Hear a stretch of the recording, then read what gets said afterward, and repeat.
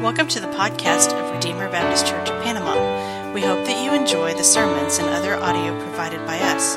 Feel free to share what you find here, and we hope that it will be beneficial to you as you seek to know and follow Christ. We're still in 1 Peter. We're in 1 Peter chapter 1, and we'll be beginning in verse 17 tonight. Tonight, we're talking about the fear of the Lord. And we're commanded to fear God. We often don't like to think about that. We often want to remind ourselves of the places in Scripture where it says, fear not, right? Fear not, I'll be with you. Fear not. He's telling us, don't be afraid. But there's a balance here, because the Scripture also tells us there are times, and there's a sense in which we ought to fear Him. I think whenever the Bible tells us fear not, that usually I think it's in a sense in which we're not to fear man. We're not to fear what people can do to us. But at the same time, we are to have a fear of God. And if we have an appropriate fear of God, if we have a right fear of God, it is supposed to drive out the fear of man.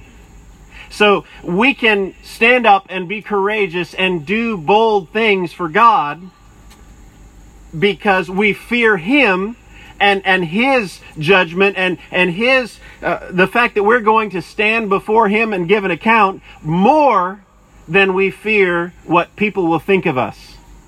More than what we fear about what people might do to us. And so tonight, we're looking at a text where in the midst of a hostile society, which Peter is writing to believers who are persecuted in Asia Minor, and they are living in a hostile society, and because Jesus said, if they hated me, they'll hate you too, all believers of all times can say we live in a hostile society too. And one of the things that we ought to do to be able to stand up and live in such a hostile society is to fear God. So let's look at our text. Beginning in verse 17 of 1 Peter chapter 1, it says, "And if you call on Him as Father, one who judges impartially according to each one's deeds, conduct yourselves with fear throughout the time of your exile, knowing that you were ransomed from the futile ways inherited from your forefathers, not with perishable things such as silver or gold, but with the precious blood of Christ, like that of a lamb without blemish or spot. He was foreknown before the foundation of the world, but was made manifest in the last times for the sake of you, who through Him are believers in God, who raised Him from the dead and gave Him glory, so that your faith and hope are in God." Let's pray. Oh, Father, we thank You for Your word. Lord, by Your word, we have life. Your word is a lamp unto our feet and a light into our path. It is the thing that opens our eyes, that gives us, along with the Holy Spirit, it gives us life. We go from darkness to light. We go from death into life. When we hear the proclamation of Your word, and the Spirit quickens that, and our eyes are opened, and we begin to have new desires for God, new affections. Father, we pray, Lord, that You would speak to us by Your word tonight. And I pray that You would help us to have ears to hear and eyes to see. Lord, give me strength as I preach Your word. And Father, I pray that, I just confess that my confidence is not in me, but it is in the power of Your word and Your Spirit to take Your gospel and use it in the hearts of hearers. Lord, we love you. In Jesus' name, amen. He begins here in this section, and if you call on him as Father, him who judges impartially. I'm going to focus in on one little word. It says and we don't usually pay attention to an and, but this and here reminds us that this is in the context of a larger passage and a larger argument. He's continuing on something that he's already been saying. So let's back up a little bit, and I'll remind us of what we've been hearing in the book of 1 Peter so far. He tells us we ought to praise God. He says, "Blessed be the God and Father of our Lord Jesus Christ." And the point of that is we're to praise him. And we praise him because of the things that he lists there. He says, because he's caused us to be born again. He's caused us, he's given us new life. He's opened our eyes. He's caused us to believe. He's caused us to be born again and become new people. That is a thing that we ought to praise God for. And he's caused us also to have a living hope, a hope that we look forward to in the future, that can never be touched, that is imperishable, it's undefiled, it's unfading, all of those things, and it is kept in heaven for us. And he keeps us by his power. All of those things that he has described ought to cause us to praise him. And we can also praise him because in the midst of suffering, because of this salvation, right? We can praise him in the midst of suffering, in the midst of pain, in the midst of pulmonary fibrosis, in the midst of all kinds of brain cancer, of all kinds of things. We can praise him in the midst of that because we have an eternal hope that we're looking forward to. We also have this great privilege of revelation. We can see how the mysteries of God have been revealed that were hidden through the ages. You know, how it told us that the prophets proclaimed things that were going to happen, but they never saw.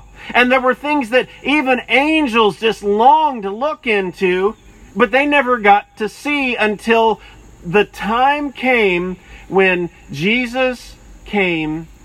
He died upon the cross for our sins, and he redeemed us.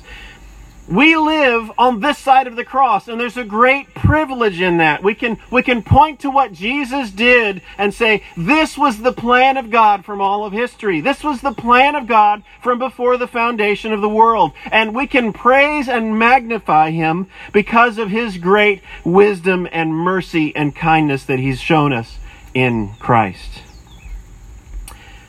So that was the first part. And then he moved in verse 13, and he said, therefore, right? He said, therefore, because of all this, because of what God has done for you in Christ Jesus, then you are to live in this way. He says, we're to set our hope fully on the grace that is to be revealed. Set our hope fully on it. We need to be looking forward to the time when Jesus comes again and put our full hope, our full weight on that. And he tells us to be holy as God is holy. That seems like an impossible thing, to be holy like God is holy. Nobody can be holy as God, but it tells us as obedient children, He's caused us to be born again. He's made us new. We're now sons of God. And because of that, we can imitate our Father. We can be holy because of the change that he's made within our hearts. And now he's moving on in the same argument. He said, set your hope fully on the grace that is to be revealed. He says, be holy as I am holy. And now he's saying, and if you call on him as Father, remember he said before, as obedient children, he's pulling up the same theme again. If you call on him as Father, him who judges impartially according to each one's deeds, he's reminding us something about the one whom we call Father. We can call him Father. That's a great tenderness. We can, just like Jesus taught us in the Lord's Prayer, our Father who art in heaven, hallowed be thy name. We can pray and call God our Father.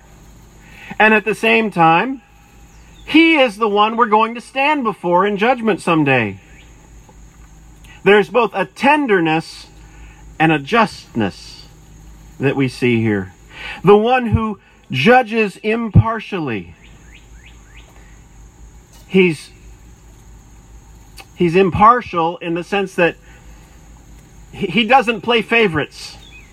He doesn't choose people because they're white or black. He doesn't choose people because they're rich or poor. He doesn't choose people for any socioeconomic reason. He doesn't choose anybody for their ethnic background or any of those things. He doesn't choose people because of their vocation in life or any of those things. He is completely impartial. He doesn't judge he doesn't play favorites in that way. Rather, He is completely fair. Now, I hate the word fair. In a sense, fair is not the right word, because if it was really fair, we'd all just go to hell. We'd all just go to hell, because that's what we all deserve. But the sense in which He's impartial is He doesn't pick people based on the and He doesn't judge people based on, the color of their skin, how much money they have, anything like that. He judges impartially according to each one's deeds. According to each one's deeds. And that ought to, already begin to cause a little bit of fear in us, maybe. Because we know we're sinners. If we're believers and we come to this text and we're honest, we know we're sinners. And it causes a little bit of fear in us to know, I'm going to stand before God in judgment one day for my deeds. Both the just and the unjust. Everybody, whether you're believer or unbeliever, we're all going to stand and give an account for what we've done with this life. He's impartial.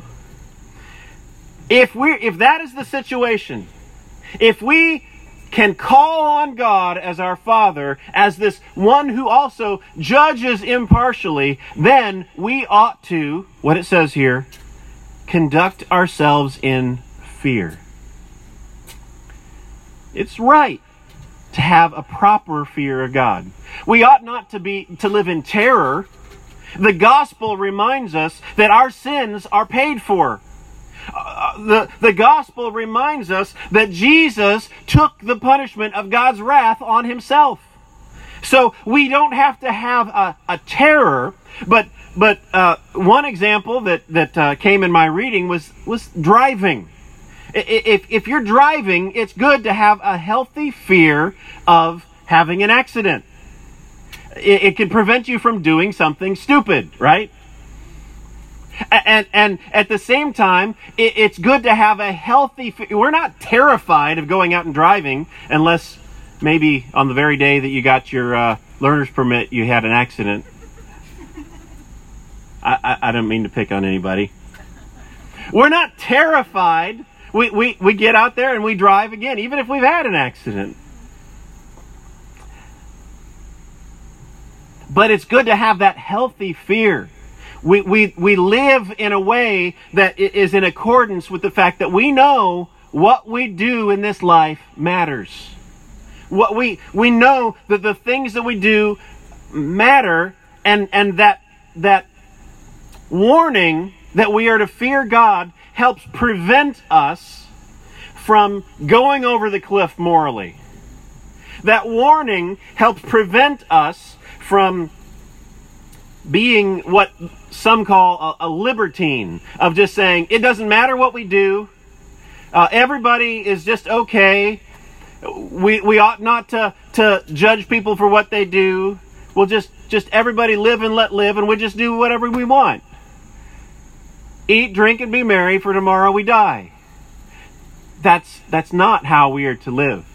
We need to have a healthy fear that one of these days we're going to stand before God and He will bring us to account for everything that we've ever done. And at the same time, we balance that with the fact that if we're trusting in Jesus, when we stand before Him at that judgment someday, we know that the judgment that we deserve has been poured out on Jesus already.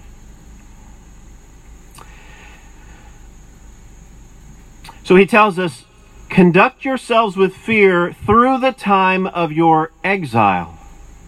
Through the time of your exile. It's reminding us, whenever the book first opened up in verse 1, it's said, to the elect exiles scattered throughout the dispersion. And here again, he's saying we live in exile.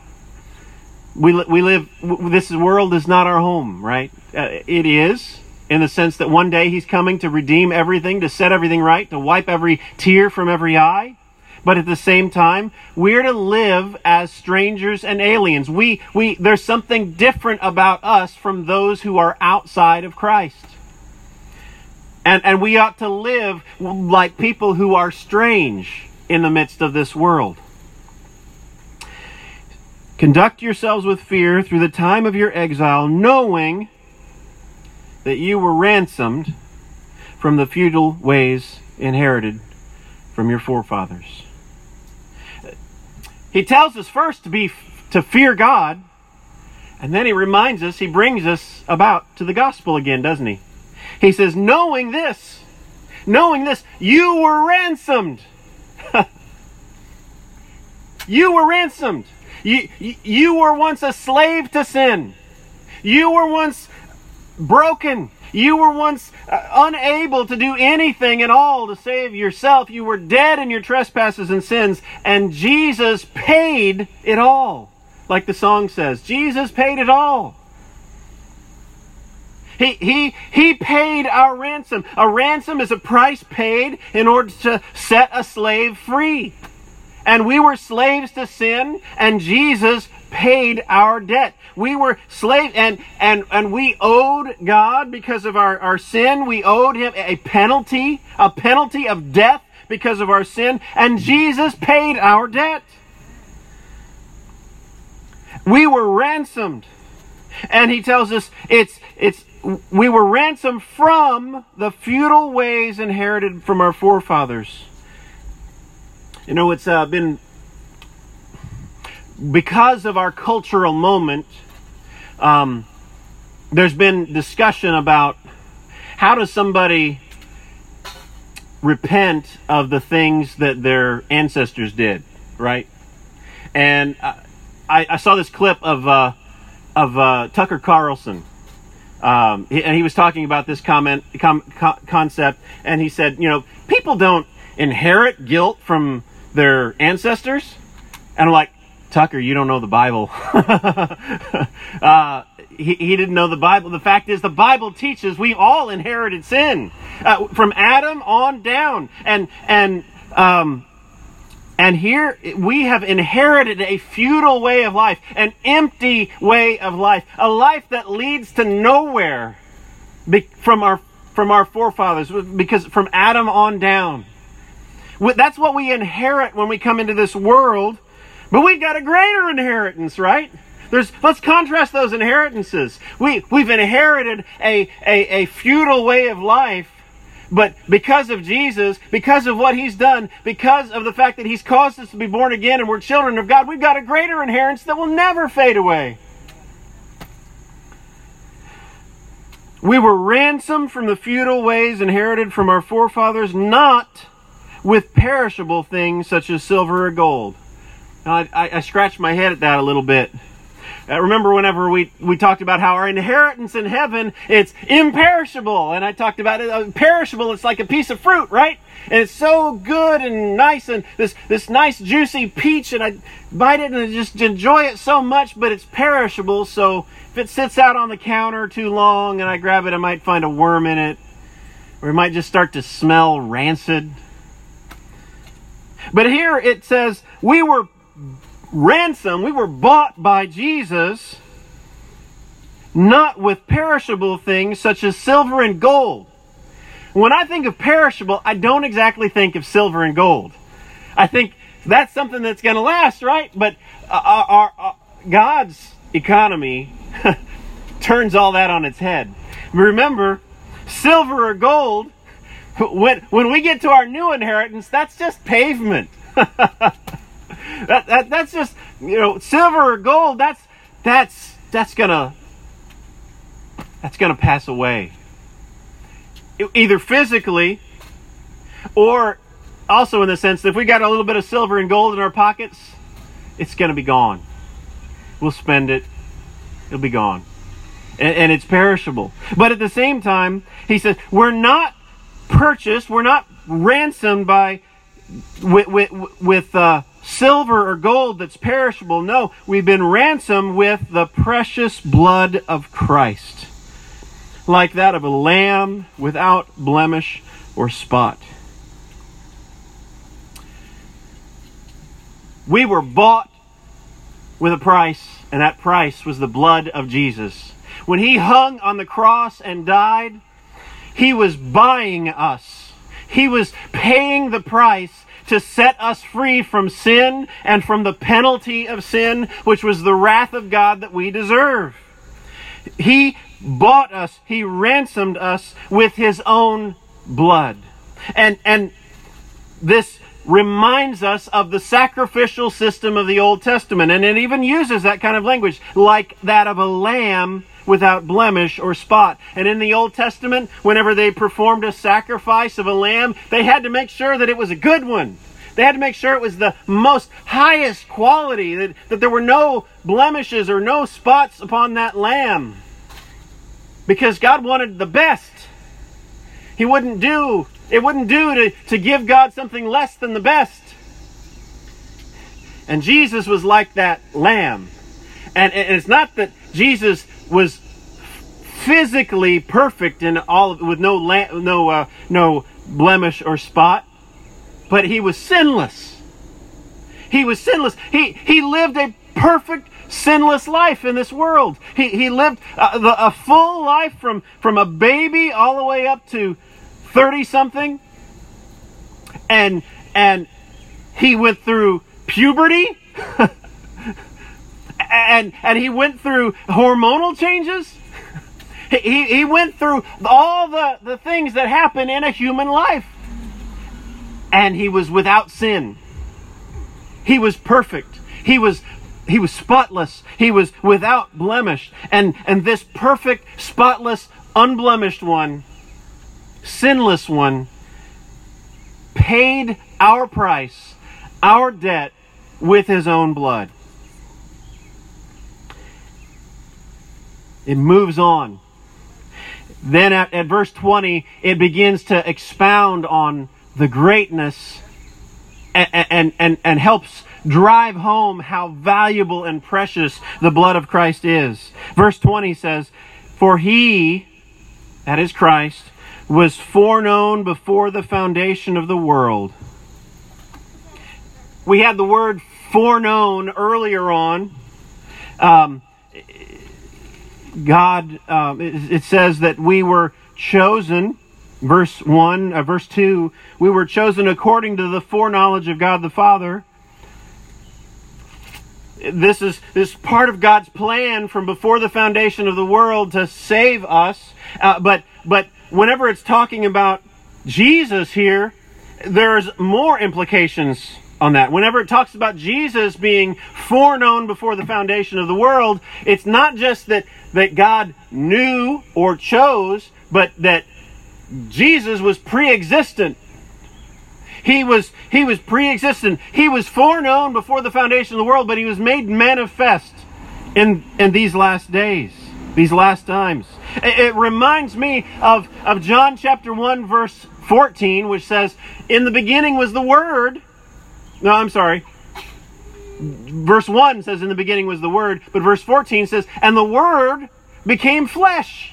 The Word, the pre-existent Son of God, the second person of the Trinity that had existed from all eternity, became flesh. And here it says he was manifested. He was foreknown before the foundation of the world, but he's made manifest in the last times for the sake of you.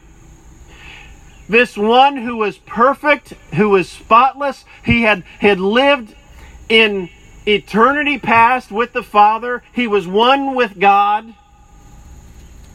the very Son of God who had always existed, became flesh, and he was manifested and lived among sinful human beings, and he did all of that for the sake of you.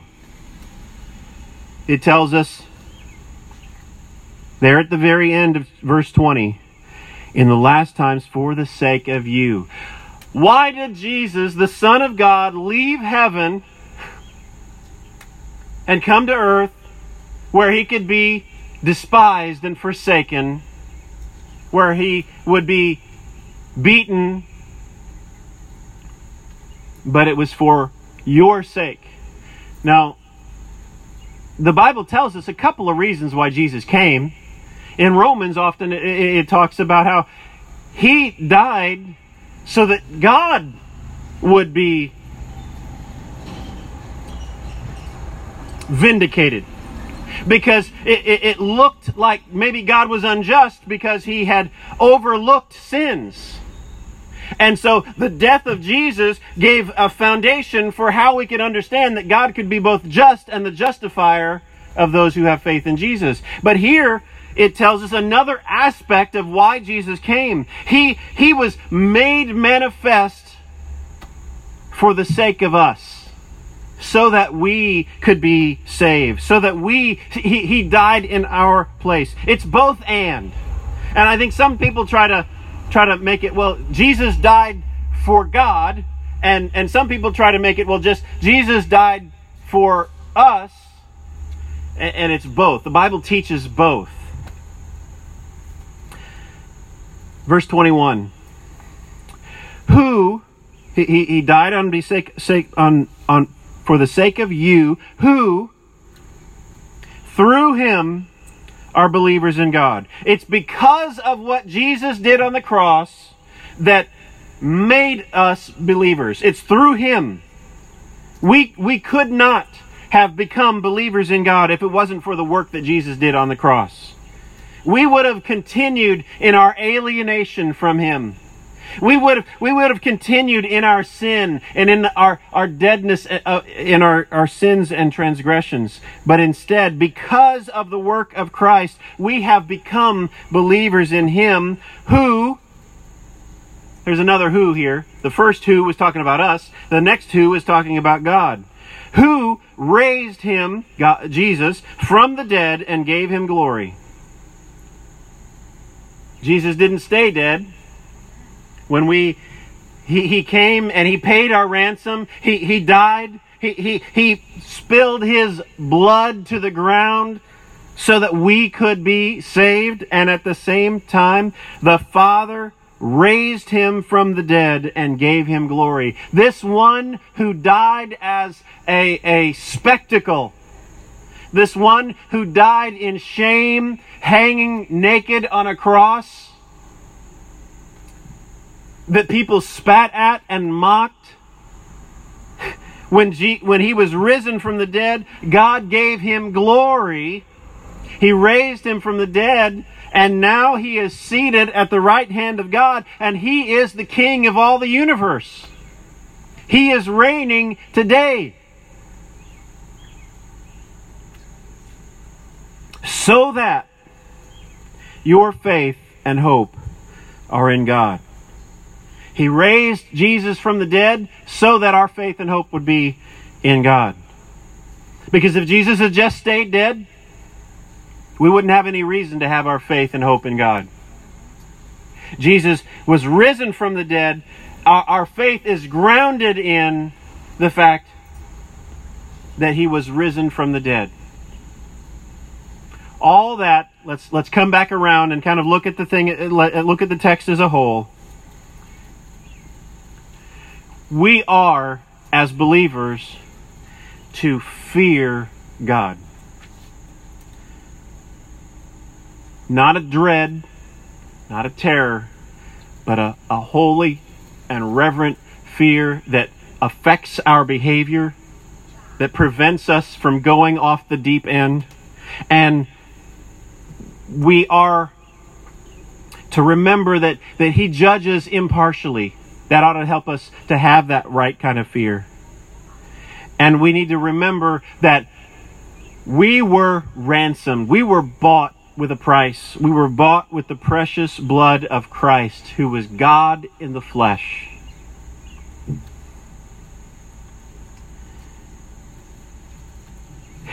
And I'm going to go back to verse 3. That's something that ought to cause us to praise Him. That is something that ought to cause us to praise Him. That is something that ought to cause us to sing hallelujah, because of what He has done. He left heaven, the glories of heaven, came and lived among man, was a sinless human being, died for our place. That should cause us to praise Him. We can sing the song we're going to close with tonight, Jesus is mine. The holy, infinite, second person of the Trinity is mine. That ought to cause us to praise Him.